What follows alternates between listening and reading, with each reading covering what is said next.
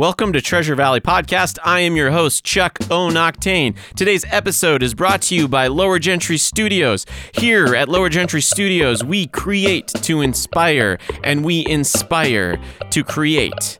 And around it keeps going. Go to lowergentrystudios.com. I forgot the www there. I don't know if you need it.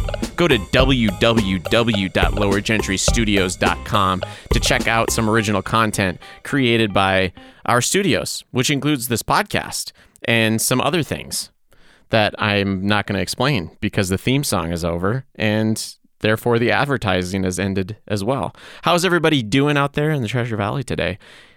Message me if you feel the need to share, because I will read your message and I might even respond to it if I'm not too busy. Who are we kidding? Nobody's too busy right now, except for maybe the healthcare workers and politicians, because they have lots of meetings going on. Let's talk about politicians and what's going on here in the Treasure Valley.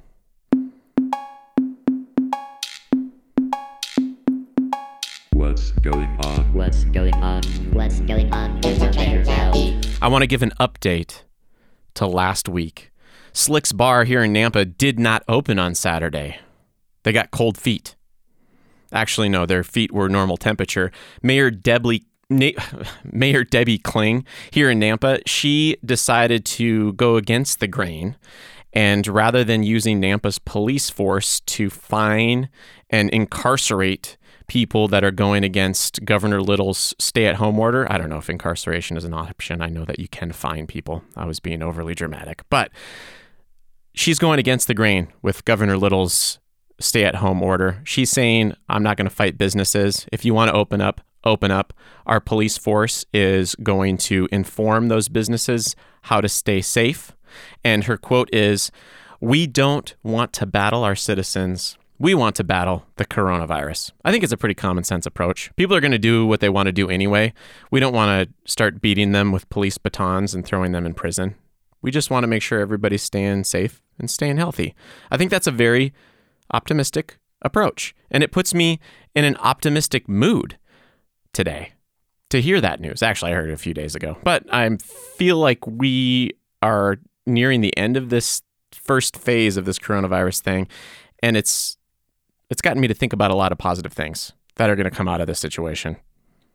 It's okay to be happy, put a smile upon your face. People die every day, maybe hell ain't such a bad place.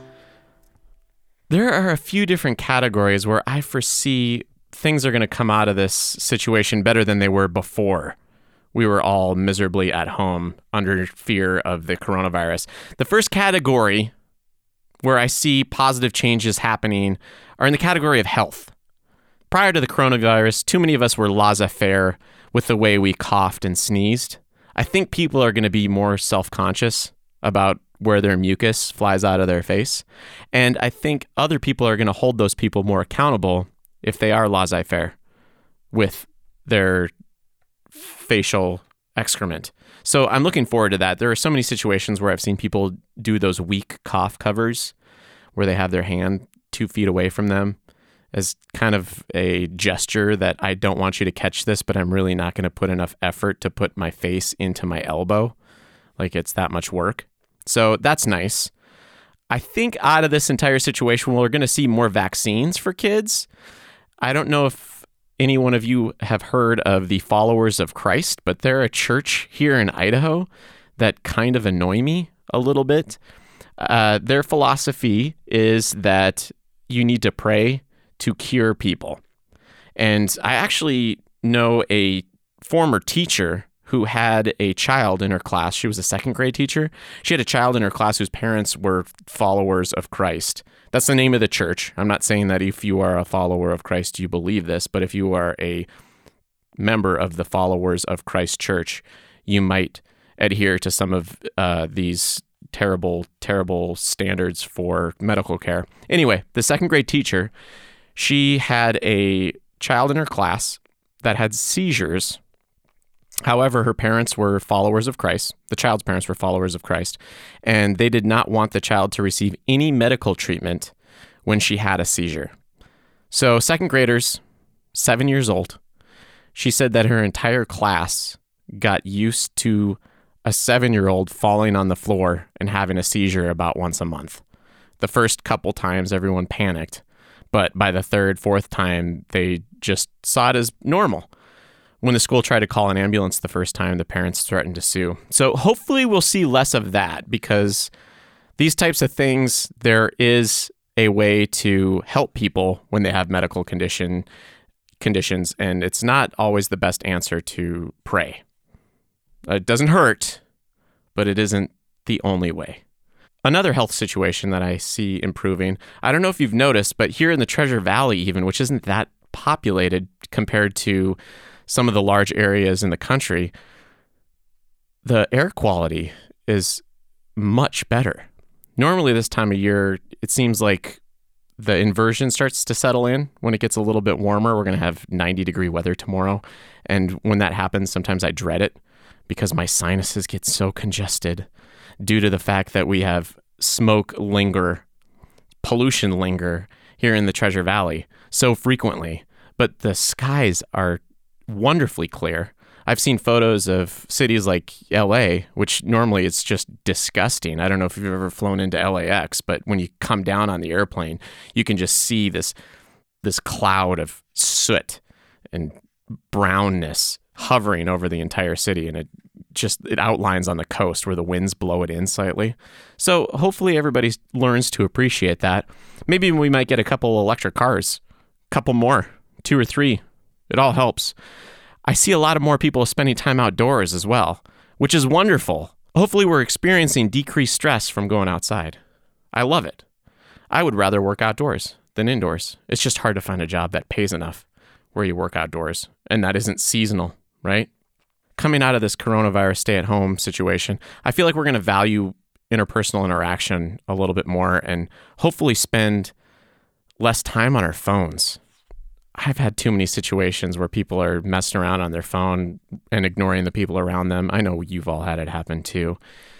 And now I am very optimistic that people are going to be more engaged, because we're going to miss hanging out with our friends and family and not be looking towards our phones for that social interaction, because we're learning right now that it is actually worthless. It is the candy of our need to interact with people. We're going to see a lot of political changes coming out of this. I really hope to God that we see some changes in our political system. I am very optimistic that people will start to consider third-party options.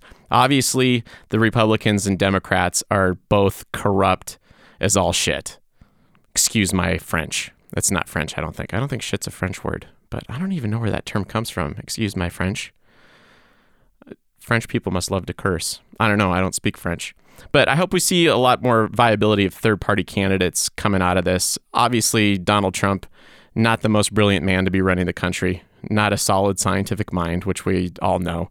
Joe Biden, the liberal media is doing a wonderful job of concealing the fact that he most likely assaulted women throughout his past. So hopefully we get a viable third-party option. It's too bad Ralph Nader got such a bad rap for running in 2000. Not that he'd be able to run for president now anyway. I think the guy's like 104 or something like that. I'm not quite sure. But it'd be nice to get a third-party candidate out there and to see people vote so that the stranglehold that the Republican and Democratic parties have on our entire country is loosened. The other conversation that I'm seeing pop up more often is the idea of a universal basic income, which I personally would love for our society to take on that experiment. Rather than have this gigantic bureaucratic process in place to help people in need, why don't we just give everybody equal footing in the form of universal basic income? Yes, we might have to have more taxes in place. Yes, it is quote unquote a socialistic policy, but at least it's fair. It also is nice that we're starting to see the blurred lines between healthcare as a right versus a business. Yes, healthcare should be a business in some venues, but there should be some rights that we have as a citizen of this country to health. And it wouldn't be very expensive to have things covered like annual checkups. With all of these changes going on with the coronavirus, we're going to notice that the corporate greed is really out of control. We never held anyone accountable in 2008. we're not holding anyone accountable again right now, it seems like. I keep hearing about Boeing getting another bailout after they killed 2 plane loads worth of people because of trying to cut corners while producing a new airplane and blaming it on pilots. For crying out loud. It's ridiculous. So the other avenue where I'm hoping to see a change after coronavirus is in the scientific field, because I think we need some more funding for medical research. Obviously, vaccines, if we had some cash that we spent on vaccines back when the SARS epidemic happened, we might have been able to prevent some of the coronavirus spread. I'm not sure if you're aware of that. Those are related viruses. The SARS virus, the coronavirus, the new novel one is actually a SARS-type virus. They're related, and they think if we would have developed a vaccine for SARS, it may have helped prevent or at least inoculate a small percentage of the population, which would have been helpful. Any little bit helps. I'm optimistic that we'll eventually just stop aging so that nobody dies. It's kind of a crazy idea, but there are certain species of, I think, jellyfish and sea sponges that never die. They're basically eternal. And so there is a way for biology to allot for immortality. And why don't we figure it out? That'd be exciting, right? And maybe after this entire thing is over, we're going to value scientific careers more than bureaucratic. No offense to you lawyers out there, but I think I want some more scientists in office. It seems like people go from legal teams into politics pretty quickly because they understand the rules, and that's good. But I think understanding reality is a little bit more important than being able to figure out which rules you broke and which rules need to be followed in which situations. So I'd like to see more scientists in office. That would be nice. Just like the Germans. Merkel. Frau Merkel. She's a physicist, I believe. Brilliant person, I would imagine. Running a country, one that's come back from 2 world wars in the last century and still is on top of Europe. Crazy. Must be because they value their scientists. That's all I'm saying. Take a note out of the German book. Anyway, that's all I have for today. That was kind of a short one. Why don't we end today with a joke from a hat?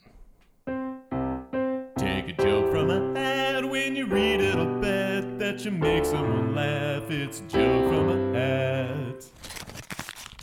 Okay, let's see here.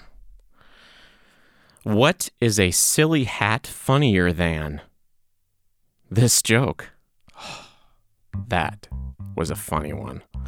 All right, well, thanks so much for tuning in this week to Treasure Valley Podcast. Go to treasurevalleypodcast.com to check out back episodes of this podcast. You can actually check it out at Google Play, iTunes Store, any of those places where you get your podcasts, unless you use some weird fly-by-night podcast service. And thank you all for tuning in. See you next week.